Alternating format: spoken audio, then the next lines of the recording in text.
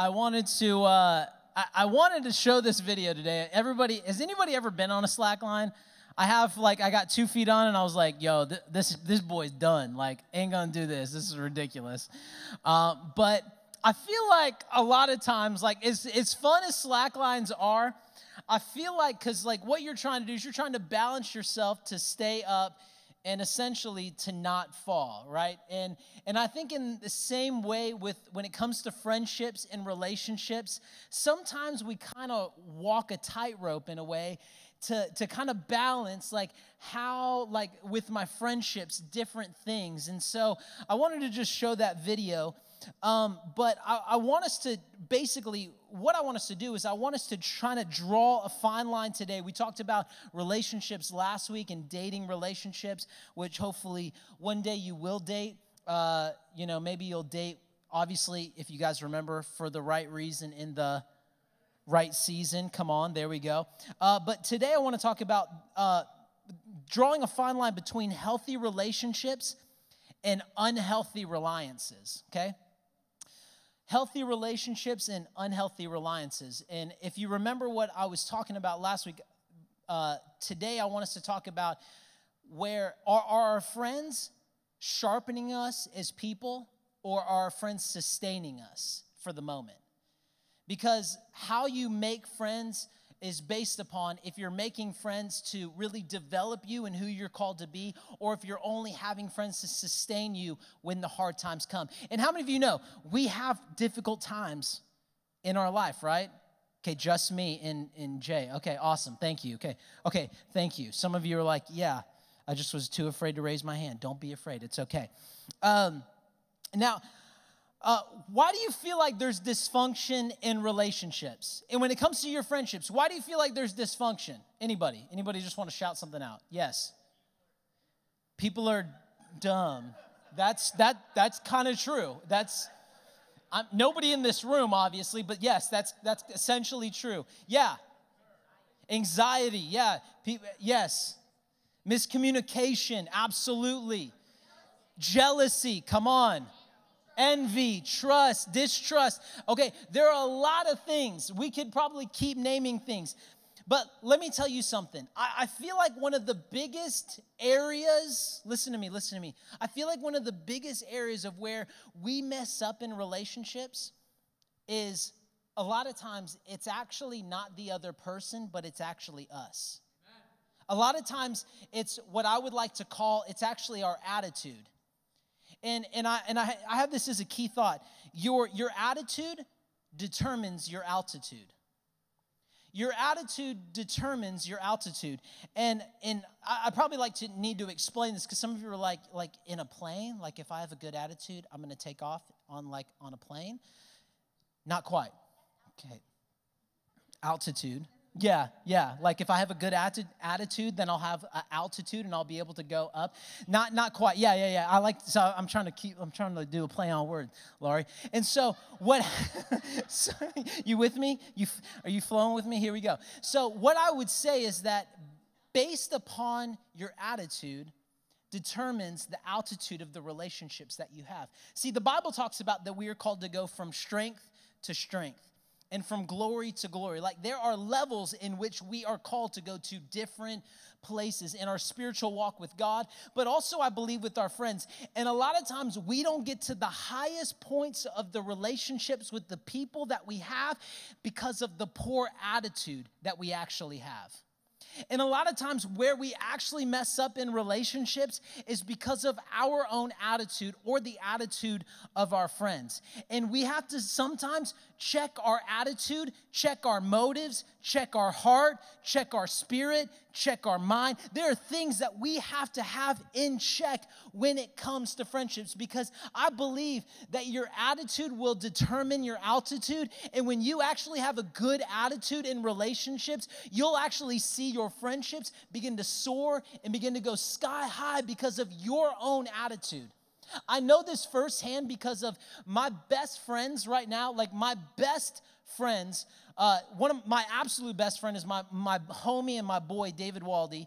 And then one of my other best friends is this guy named Thomas Lee. And our because of the way that our attitudes are and our hearts are, our relationship has grown so much. And that's really because of the attitude that we have. Like, I don't look at them and say, oh, well, they have something that I don't have, and so I'm going to be jealous of that, or I'm going to be envious of that. Like, I don't like what they have. God is doing amazing things in and through their life, and that's just how God is using them. And there's nothing that I need to be jealous of. And so a lot of times we have to check our attitude, because if you want your relationships to soar and get to new altitudes, you need to check your attitude. Does that make sense? So check your attitude. I want all of you to have amazing relationships. But a lot of times the problem is actually our attitude. You know, the book of Proverbs talks a lot about friends. I was kind of studying today, and as I was going through the Bible, I started just looking up all the different things in Proverbs, and there's a lot of different things that it talks about. You know, that a man of many companions may come to ruin, but there's one friend that sticks closer than a brother. Like, we all need to have friends in our life that carry us through difficult times. But the question that we need to ask ourselves, are my friends sustaining me, or are my friends sharpening me? Have I drawn a fine line to say these are relationships that are healthy, or these are relationships that are unhealthy based upon my reliance to them or their reliance unto me? And we are not called to have unhealthy relationships, but we're called to have real healthy relationships. So here's a question. How do you find balance in relationships? First question, if you're taking notes, I want you to write this down. How do you find balance in relationships? And how do we rely on Jesus more than we do people? Two questions. How do we find balance in relationships? And how do we rely on Jesus more than we do people? Because people fail us. Would you agree? Have you ever had anybody in your life like say that they were going to do something and then they drop the ball and don't do it? Or what happens is you say, hey, like, I have something I haven't told anybody, and I want to tell you something, and like, don't tell anybody. And then the next moment, they're blabbing their mouth about something that you did that you wanted to be kept in secret, kept in confidence, but then and don't point fingers, okay? Look, we all mess up. Like, don't point fingers. People are like, well, who's pointing fingers, huh? Oh, did I miss it? I wanted to know. I want to know who did that. I don't want to be friends with them, so I wanted to know. But look, we need to have friends that sharpen us and not sustain us. Check this verse out. It's Proverbs 27:17. It's going to come up on the screen. It says this. It says, as iron sharpens iron, so one friend sharpens another. And I mean, I don't know about you, but like if I had a knife, I don't have a knife. I actually do have a couple knives, but if I had like a sword, I'm not going to sharpen it with a loaf of bread. You know what I'm saying?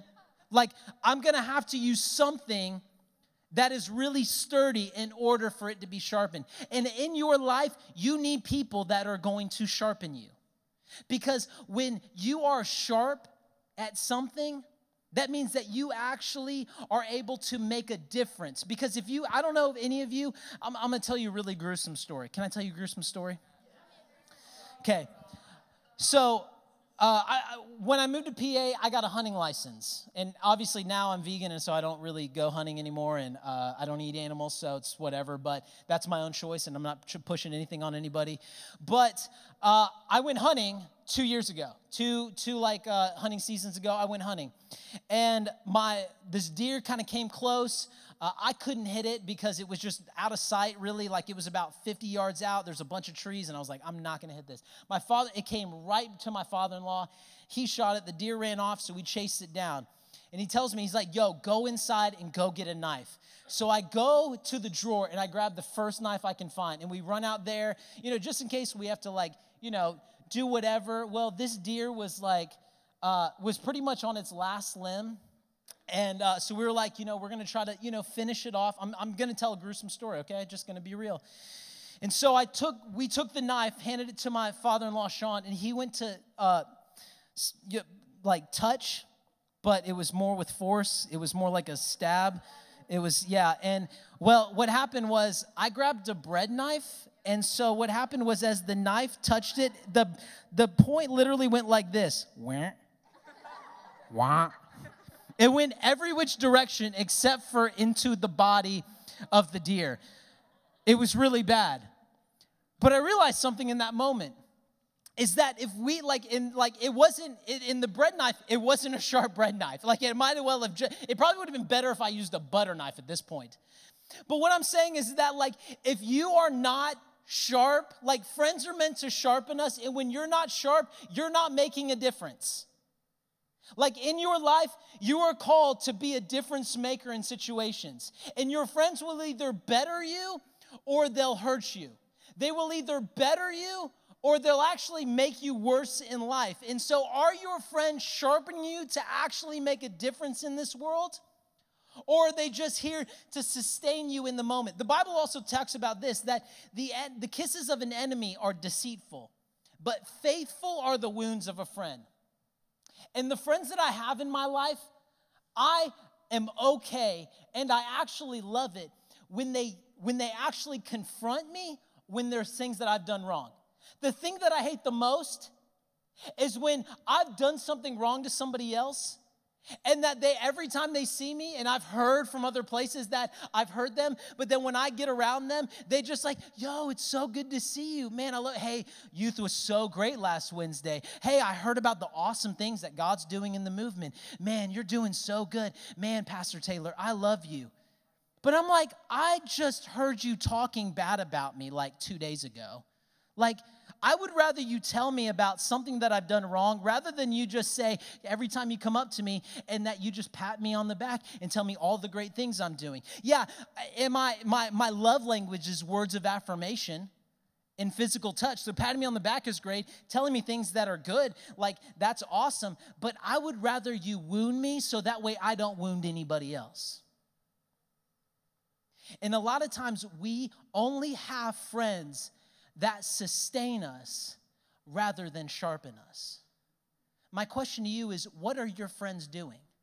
The friends that you have, are they just giving you kisses to make you feel like, oh, like you're going through a rough time? They really, your friends, like if you're going through a difficult time because of, could be from anything, but like you have a bad attitude and your friends are like, oh, it's okay. Like, you know, we love you. And then you walk away, but you still have a bad attitude. Your friends need to be like, yo, you need to check your attitude and get your life right. You need to, some of you just need to you need to have friends, or you need to tell your own friends that, yo, like you have a bad, you look unhappy all the time. And like what I tell people sometimes, if I really love them, which I do, I say, hey, you need to, right now, you need to remind your face that you love Jesus and get over the crap that you're going through, okay? Like, you're gonna make it. God loves you. You're okay. We're gonna get through this, and it's gonna be all right. And we need friends that can do that to us. We need friends that can sharpen us and not just sustain us for the moment. I have literally no time to preach. This always happens to me, but I'm gonna keep going through. So here we go. What does this mean for us today? I want to tell you this. This is what we need to do. Psalm 118, 8 and 9 says this. It is better to take refuge in the Lord than to trust in people. This is the Bible, okay? I'm giving you the Bible right now. I'm giving you the Bible. You're welcome. It's better to take refuge in the Lord than to trust in people. It is better to take refuge in the Lord than to trust in princesses. And at that time, really what it means is be like, and not trust in the president. I mean, and I'm not saying anything, and I'm not getting on a political kick right here, but what I am saying is the Bible mentions one word twice, and it's this word refuge. This is what the word refuge means. It means to find a safe place. And in our life, there will be places that we go that we try to find a safe place in our friendships. But when we only have friends that are sustaining us and not sharpening us, like we need to take refuge in the Lord. The Bible talks about that the Lord is a refuge and a strong tower which the righteous run into.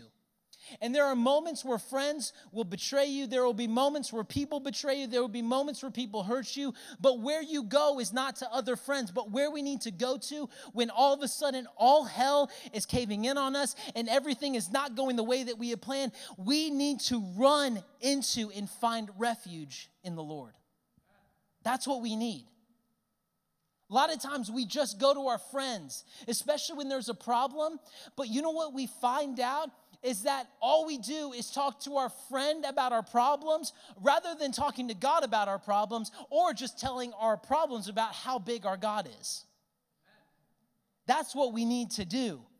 And when you take refuge in the Lord, what you begin to realize is that you are not complaining about your problems, but when you run into the Lord and take refuge in the Lord, what you're doing is you're telling God about your problems, and then he's like, yo, you have power.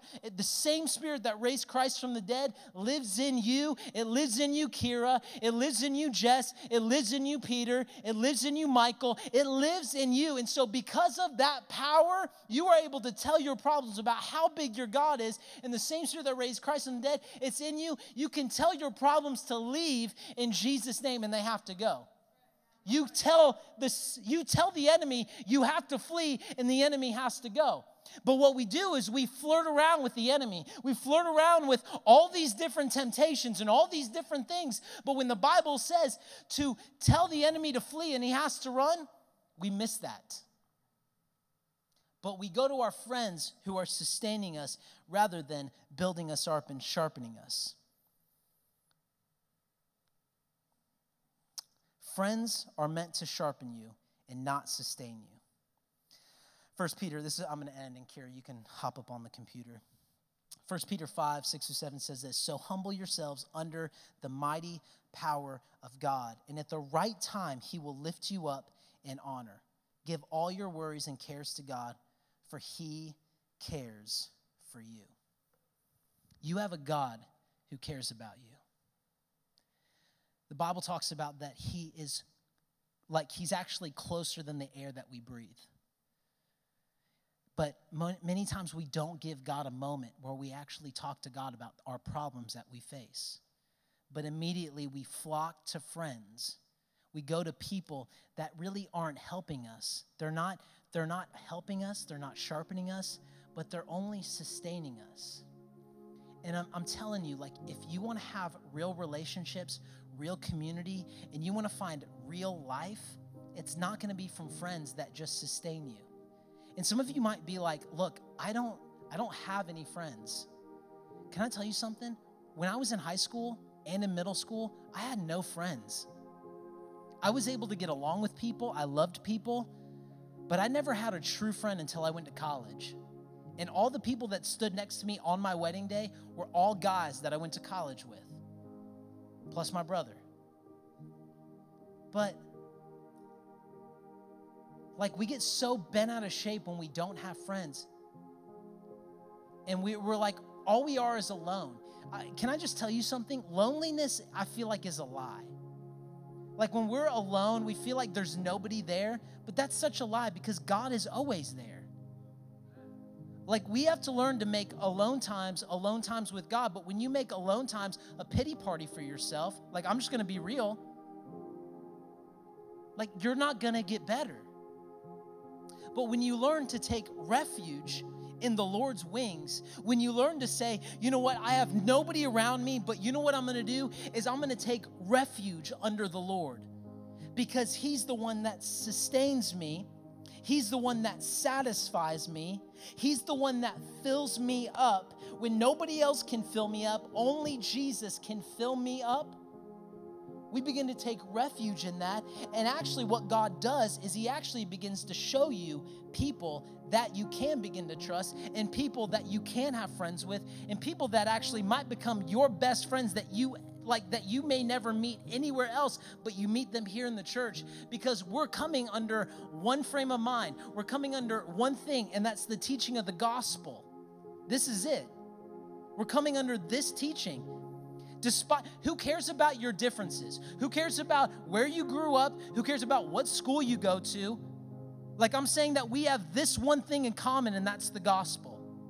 So despite of how one person dresses or what one person likes to do on their weekends, I don't give a rip and flip. If you care about the gospel, then I care about you. And if you care about the gospel, then I care about you so much that I want to learn from you about what do you have that I can still get.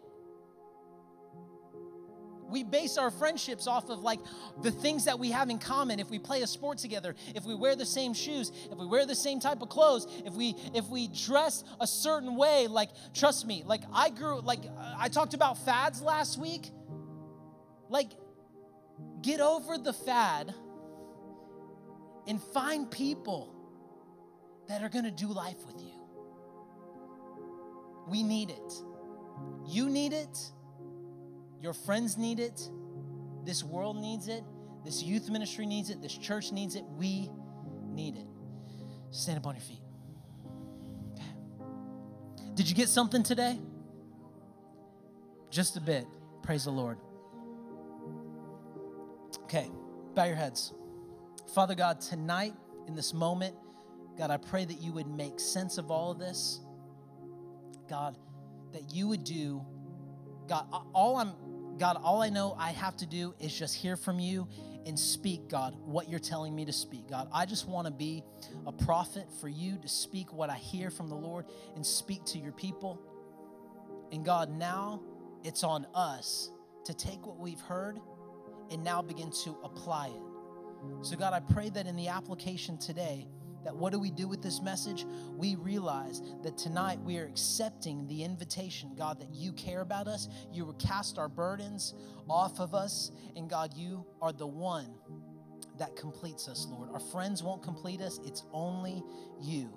So tonight in this discussion time, Father God, I pray that you would speak to your people in Jesus' name. And all God's people said, amen. Hey, take a seat real quick. Let me explain to you. Kira, you can keep playing.